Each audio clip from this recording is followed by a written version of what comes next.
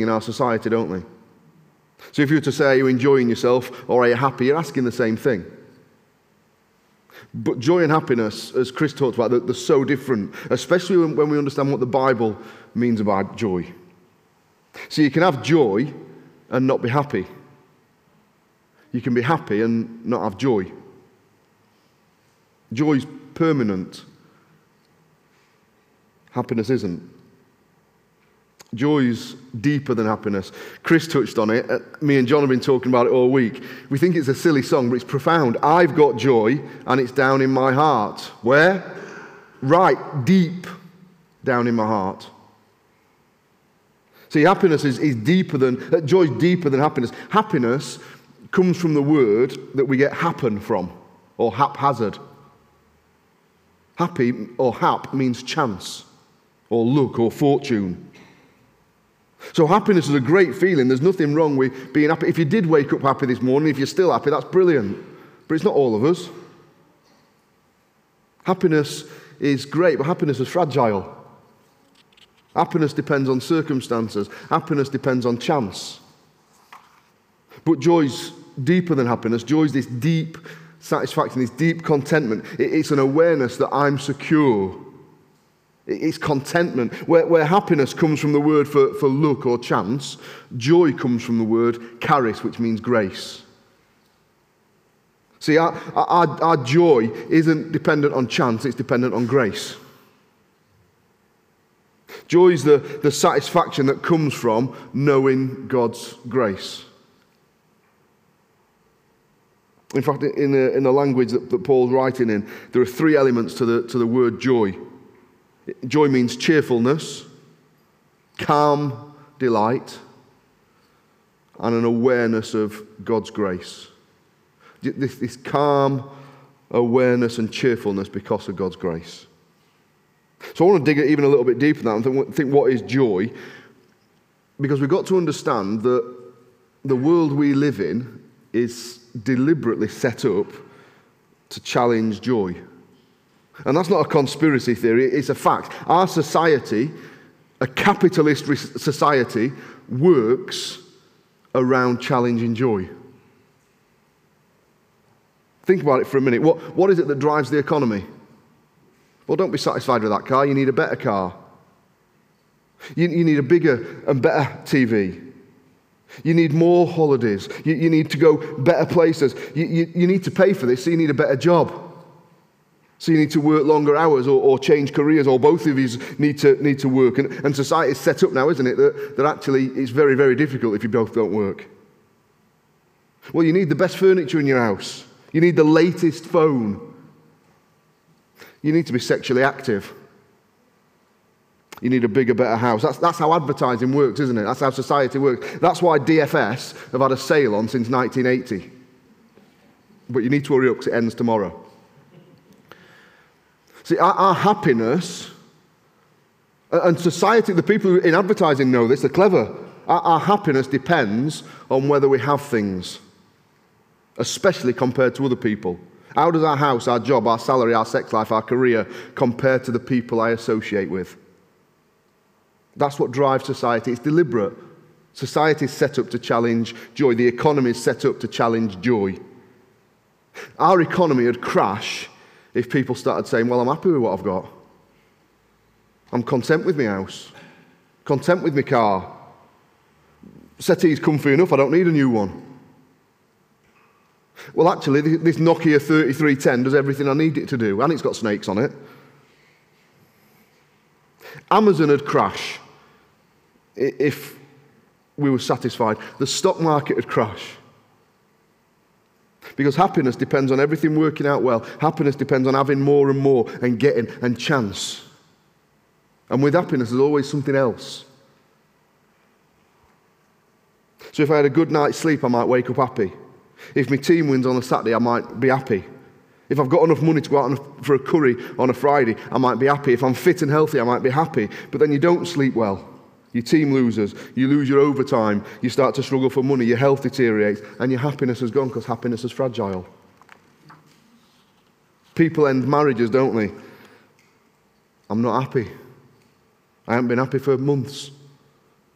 Doesn't matter about the impact on the kids or the partner, because happiness is the holy grail. I must be happy. And if you're not happy, something needs to change. And when the things that give you happiness become ultimate things, you can't be happy without them. And that's when you're in trouble. Billions of people are in that boat, aren't they? They can't be happy unless they've got certain things. So much unhappiness, so much plenty around. We've never been as wealthy and as well off as a society. We've probably never been as unhappy. Because people base their happiness on being in the moment, and life's not like that. Life's generally not happy in lots of ways. And it creeps into Christianity. We want the feeling of happiness rather than the comfort of joy. So where does joy differ from happiness? Joy is that we've got a satisfaction, we've got a comfort that rules in our hearts. And so we can enjoy happiness, but we don't rely on being happy. If marriage is great, but I'm not reliant on that. If my job's good, that's great, I'm not reliant on that. Joy is not always ecstatic, but it can be. You can experience pain and experience loss and still have joy. You can lose things that make you happy, but still have joy. Because the source of your joy can't be taken away. That's the big thing, that joy, difference between joy and happiness, the source of your joy can't be taken away. The source of your happiness can. Joy that none can destroy. Jesus was the perfect man, wasn't he? If Jesus is the perfect man, I think it's fair to say there would have never, ever been a time in Jesus' life when he didn't have joy. Was it fair to say? There would have never, ever been a time in Jesus' life when he didn't have joy. But he cried at Lazarus' funeral. He cried out in agony on the cross. He wept in Gethsemane. He was distressed. Was he happy in Gethsemane? No, he was distressed, but he had joy. Jesus was so joyful that he went to the cross in agony, but joyfully, for the joy that was set before him.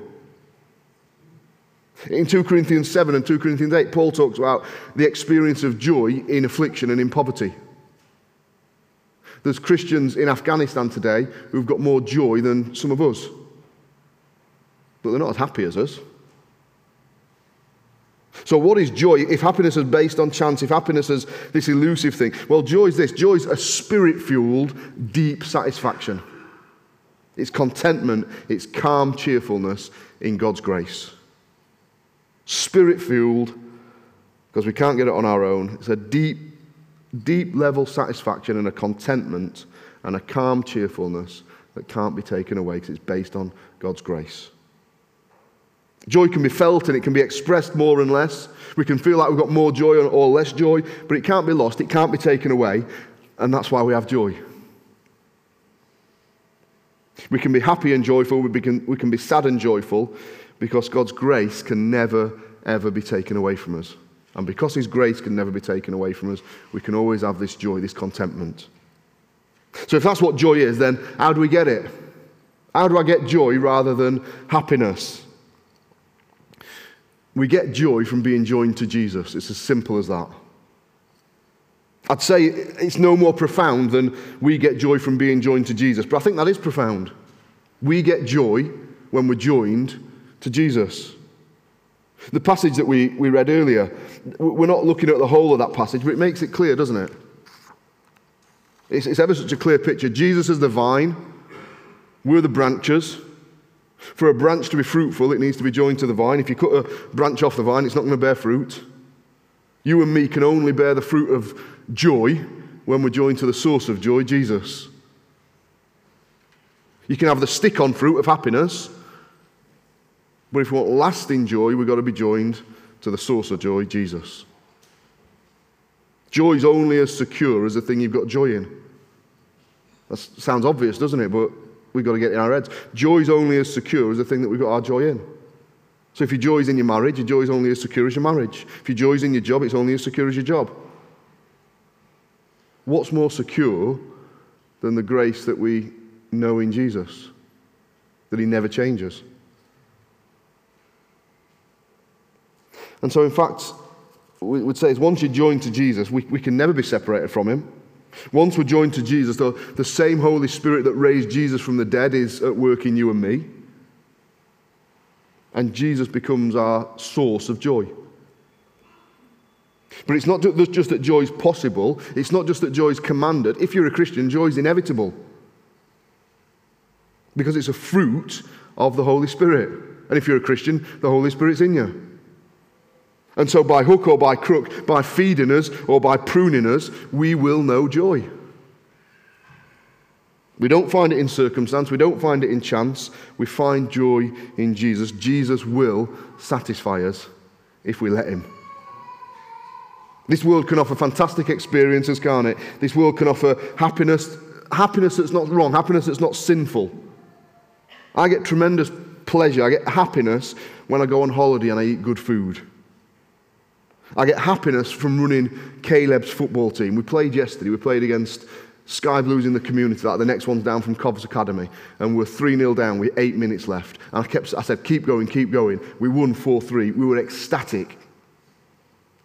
Might lose next week, but we were happy yesterday. I get real happiness from it. We went for a curry on Friday night with Liz and all the kids, apart from Caleb. It was a really happy time. But we'll only find joy and satisfaction and contentment in Jesus. We'll find happiness in other things, but we'll only find joy in Jesus. When we come to him and we ask him to forgive our sin and we ask him to be our Saviour, because then what he gives us can never be taken away. If we want solid joy that we can't lose, then we need the source of that joy to be something that can't be taken away. Jesus doesn't change. Jesus has promised never to forsake us. Jesus has promised to lose none of us. Those that the Father has given me, I will lose none.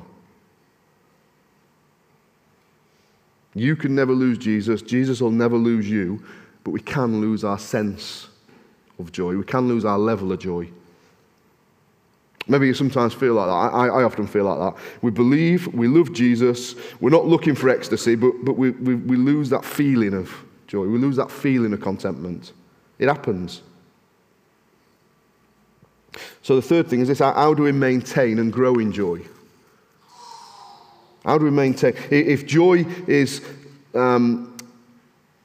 this deep sense of satisfaction and contentment, if we get it by being joined to Jesus, how do we maintain joy and how do we grow in joy? Well, look at the main verses that Jason read to us in verse 9 to 12. John 15, 9 to 12. As the Father loved me, I have also loved you. Abide in my love. If you keep my commandments, you will abide in my love, just as I've kept my Father's commandments and abide in his love. These things I've spoken to you, that my joy may remain in you, and that your joy may be full. This is my commandment, that you love one another as I've loved you. And again, we're not saying this is easy, but it's so simple. For us to experience and produce and grow in joy, we have to abide in Christ. What's the purpose of Jesus' words in John 15? The purpose of John, these things I have spoken, that your joy may be full. Jesus has spoken these things so that we might be joyful. Jesus wants us to be joyful. How do we get that joy? He says you've got to press in. You've got to abide. It's not just becoming a Christian and then stepping back. We have to stay. We have to look to him and not to ourselves. We have to put him first and we have to honour him. We have to, specifically, two things are mentioned. If we want to have joy, Jesus says, I say these things so that you will have joy. What do we need to have joy, Jesus? Obey God and love other people. Obey God and love others, and you'll have joy, he says. Put him first. Which people have the best marriages? The people who put themselves first or the people who put the husband and wife first? See, putting our own desires first gives us a temporary happiness, but it won't bring lasting joy. I listened to a lecture by R.C. Sproul in the week, He gave a really helpful way of understanding how to grow in joy and how to decrease in joy. It's corny, but you will remember it. What does joy stand for? How can we increase in joy? How do you spell joy? It's not a trick question. J-O-Y. Jesus, others, you. If you want to have joy, Jesus first, others second, you third. How do we decrease and lose that sense of joy? Well, this is how we spell joy. Yodge. You, others, Jesus. If we want to have joy, it's Jesus, others, you. But we live you, others, Jesus. We can't expect to live in a materialistic and a troubled world, can we? And be content and be settled. In a world that's always challenging our happiness, how can we be settled if we're not regularly in God's Word? Being reminded of what's really important. How can we be settled in this kind of world if we're not regularly praying with honesty and repenting and that? How can we be content in a world that's battering us to be discontented if we're not regularly meeting with other Christians? How can we be content if we're not prepared to put ourselves out and serve other people? Well, if we don't do those things, we won't be content. We won't have joy. But if it's Jesus, others, you, we will. Our joy will increase as we put Jesus first. Our joy will increase as we put others before us. There's an old story, it's probably half true, I don't know. But a minister goes round to see a member of the church. The member of the church isn't coming regularly. They've stopped being involved in most of the church's life. And as he's talking, he gets the tongs and he takes a piece of coal off the fire and puts it on the hearth. And at the end of the conversation, they spoke for an hour or so, he picks up the piece of coal in his hand and he says, when I came here, that coal would have burned me. But when I've taken it from the other coals, it loses all its heat. And the bloke got the message. The coal was still coal, but it had lost all its heat. If we don't press in, if we don't abide with God, if we don't press into God's people, God won't allow it forever, but we'll go cool. Still be Christians, but we'll lose our joy. And when we lose our joy in Jesus, we start looking for it in other things. So those two specific commands Jesus gives in John 15, and if we keep those commandments genuinely, he promises that your joy will be full and it will remain. And we'll be content. Keep my commandments, love one another like I've loved you. How can I have joy? I obey the God who loves me, and I love people. I give myself in agape love, in sacrificial love to other people. And as I do that, I might not always be happy, but I will have joy. And it's joy, not happiness, that helps us to stay the course. Now that's supernatural, isn't it? Because it's only through the Holy Spirit I can love God. It's only through the Holy Spirit I can obey God. It's only through the Holy Spirit I can love you sacrificially and you can love me sacrificially. This is not natural, it's supernatural. Happiness is looking for it in natural things. But we've said from the beginning, haven't we, the fruit of the Spirit isn't just a natural thing, it's a supernatural thing. And also the fruit of the Spirit isn't primarily Godward.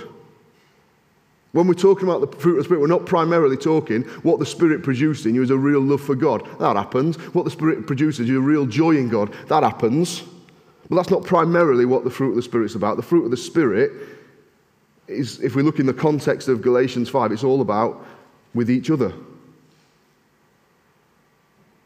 This joy, it's no good me saying, well, I've got real joy in you, Jesus, but I'm miserable with everyone else. That's not joy.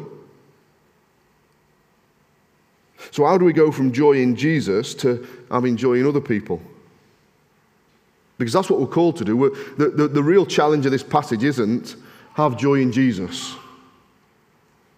The real challenge of this passage is have joy in each other. Because that's harder. Jesus never changes, but we do. Jesus never disappoints, but we do. So how can we have joy in each other? So what does joy look like as a fruit of the Spirit? If we've looked at what joy is and how we get it, what does joy look like in our lives? If we've got the fruit of the Spirit of joy in our life, what will it look like in this church? Paul says this in 1 Thessalonians 2:19. He says, what is our hope or joy or crown of rejoicing? Is it not even you in the presence of our Lord Jesus Christ that is coming? You are our glory and our joy. Sounds almost heretical, doesn't it, when you think about it? Paul's talking to people, not to God. You think, well, Paul would say, God, you're my glory. Paul says to the people, you're my glory and my joy. What does Paul mean? We know that Paul loved Jesus. We know that Paul had great joy in Jesus. But what does Paul's joy in Jesus look like? He says it's joy in you. And Paul asks the question, what is my joy, my crown of rejoicing? What do I get joy from? And his answer is you lot. Can we say that? What do I get joy from? You lot. Paul says, you're my glory, you're my joy. What does Paul mean? Well, Paul's doing this. He's thinking about the Christians that he's serving. And this is the key for us. We think about the Christians that we're serving. And Paul thinks about it. He doesn't just think about them. He doesn't just think about them as they are. He thinks about these Christians in the presence of Jesus when he returns. Paul's poured his heart into serving these people. And the thing that brings Paul joy is that I'm picturing you standing before Jesus, and it brings me joy. And that joy fuels him to serve. What does John say? 3 John 1:4. John says, I have no greater joy than to hear that my children walk in truth. What makes John content? What gives John joy? The people that he's loved, he sees them serving Jesus. That's supernatural, isn't it? Where do we invest our joy? Where are we, myself included, where have we invested our joy this morning? Have we done it in things, in experience, in jobs, in houses, in relationships? All good things, but not ultimate things. All good things, but not eternal things. Or do we get our joy from loving and serving and obeying Jesus and expressing that by investing in his people? Because as we love other people, we'll have joy in other people. When it comes to having joy in people, it's hard, isn't it? Because we're sinful and, well, because they're sinful and because we are. That's why it's supernatural. That's why we have to abide in Christ, because the power to serve one another comes from the Holy Spirit, not from us. What does it look like for other Christians to be our joy and our crown? What does it look like for us in the church to say, well, they're my joy and my crown? Well, there's two people in the church and they're both nominated to be deacons. And they both really want to be deacons, and one's elected and the other one isn't. What does joy look like?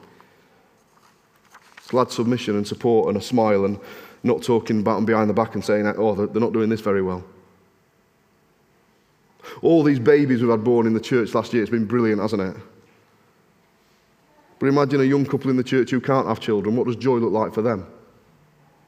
How do they show joy? Well, they support, they smile, they're kind, they help. Your kids grow up and your kids aren't saved, but other people's kids in the church are saved, and it really breaks your heart. And you might even think that person hasn't been as good a parent as me. What does joy look like? We support, we smile, we care, we don't gossip, we serve.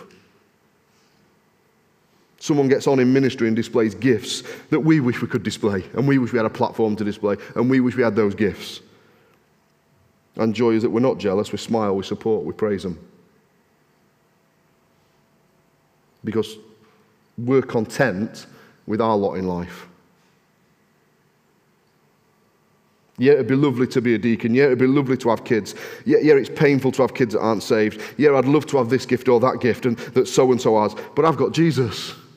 And I belong to Jesus. And I've got the promise that he'll never leave me or forsake me. And I've got the promise that his grace is sufficient for me. Paul said, I have learned to be content in all circumstances. He had to learn it. It didn't come naturally. And so we have to fight to grow in joy, don't we? And we do that by obeying God. When we come to his word and we see things, we think, I'm going to do that. And we do it by loving others without complaining and serving. When I see Caleb score a free kick on Saturday, I don't envy him. I don't begrudge him and say it should have been me out there. I don't say I could have done better. Sometimes I say I could have done better. But I get joy from seeing him play because I love him without an agenda. I want the best for him. That's natural. But it's supernatural for it to be towards others. It's supernatural to want better for others than for you. And that's why we need the Spirit's help, and that's why we need to pray. We've got to understand that this joy isn't just joy in Jesus, it's joy in others. And finally, the last thing I want to say, I want us to understand something. And actually this, I think, motivates us more than anything else. We bring Jesus joy. We're not the source of his joy, but we bring Jesus joy. We think, well, what do you mean? I think I must frustrate Jesus. I understand that Jesus tolerates me. But the Bible doesn't say he tolerates me. It says, I bring him joy.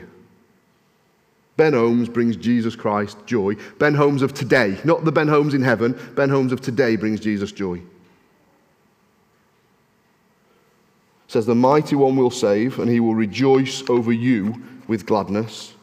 The Lord will quiet you with his love, and he will rejoice over you with singing. Zephaniah 3:8, it tells us the God of heaven sings about us. He rejoices about you and me. We bring joy to Jesus. Luke 15 verse 10 says, there is joy in the presence of the angels of God over one sinner who repents. That means this, heaven rejoices when someone becomes a Christian. Hebrews 12 verse 2, looking unto Jesus, the author and finisher of our faith, who for the joy that was set before him endured the cross, despised the shame, sat down at the right hand of the throne of God. What was the joy that was set before Jesus that enabled him to endure the agony of the cross? It was presenting me and you before the Father. The thing that helped Jesus, the thing that gave Jesus joy even on the cross, was knowing that one day when Jesus returns, he'd say to his Father, here they are, the people at Holbrooks, they're yours. Do you see how Jesus' love for the Father helped him in the power of the Spirit to lay down his life for others with joy? And that's the pattern for us. Our love for the Father enables us in the power of the Spirit to lay down our lives for others, and that brings us joy. We're joined to the Father by Jesus. The Spirit enables us to do this. It's supernatural. But it is possible. It is commanded. It is something we can grow in and decrease in. But imagine this. Imagine the joy in heaven. Steve served in Sunday school for years and years and years. And he sees Millie in heaven. And he sees Elijah in heaven. And he sees Sophie in heaven. And he says, oh, you are my joy and crown. It's worth it. You know, the prayer meeting, Katie prays with tears for Jack for years and years and years, and she sees him in heaven. And she says, oh, my joy and my crown. It's not that they're putting them before Jesus, it's just, what a joy. Imagine the joy in heaven, you've persevered and you've served, and there's been someone in the church who's generally miserable and difficult and ungrateful, but then you see him in heaven and you say, oh, joy and crown, it's worth it. Paul says to the people that he served, you are my joy and crown. The thought of seeing you in heaven, that's my joy and crown. We're Jesus' joy and crown. Jesus endured joyfully because he saw the fruit that had come in us. So what about us? Will we pray? I think this is all we can do for a start, that we pray for the grace and strength, and we say, I will commit. I will commit to loving these people in here. I will commit to looking at the people in this room and saying, you are my joy and crown. And that's supernatural. But it's possible and it's commanded. Let's pray. Father, we thank you that for the joy set before Jesus, he endured the cross. We thank you that whilst we're not the source of your joy, we do give you joy. You do take joy in us. Lord, help us to find joy in you and not in other things. Help us, Lord, even more difficult to find joy in each other and serving each other. Lord, we recognize this is supernatural. It's a fruit of the Spirit, not a fruit of our hard work. And so create it in us, we pray. In Jesus' name, amen.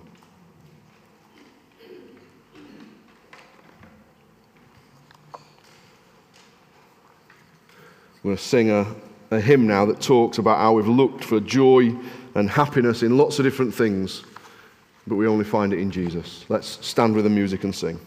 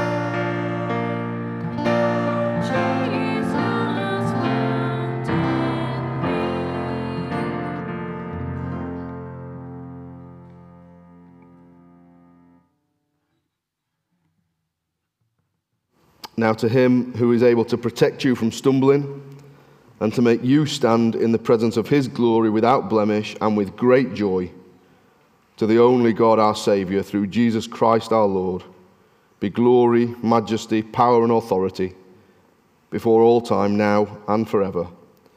Amen.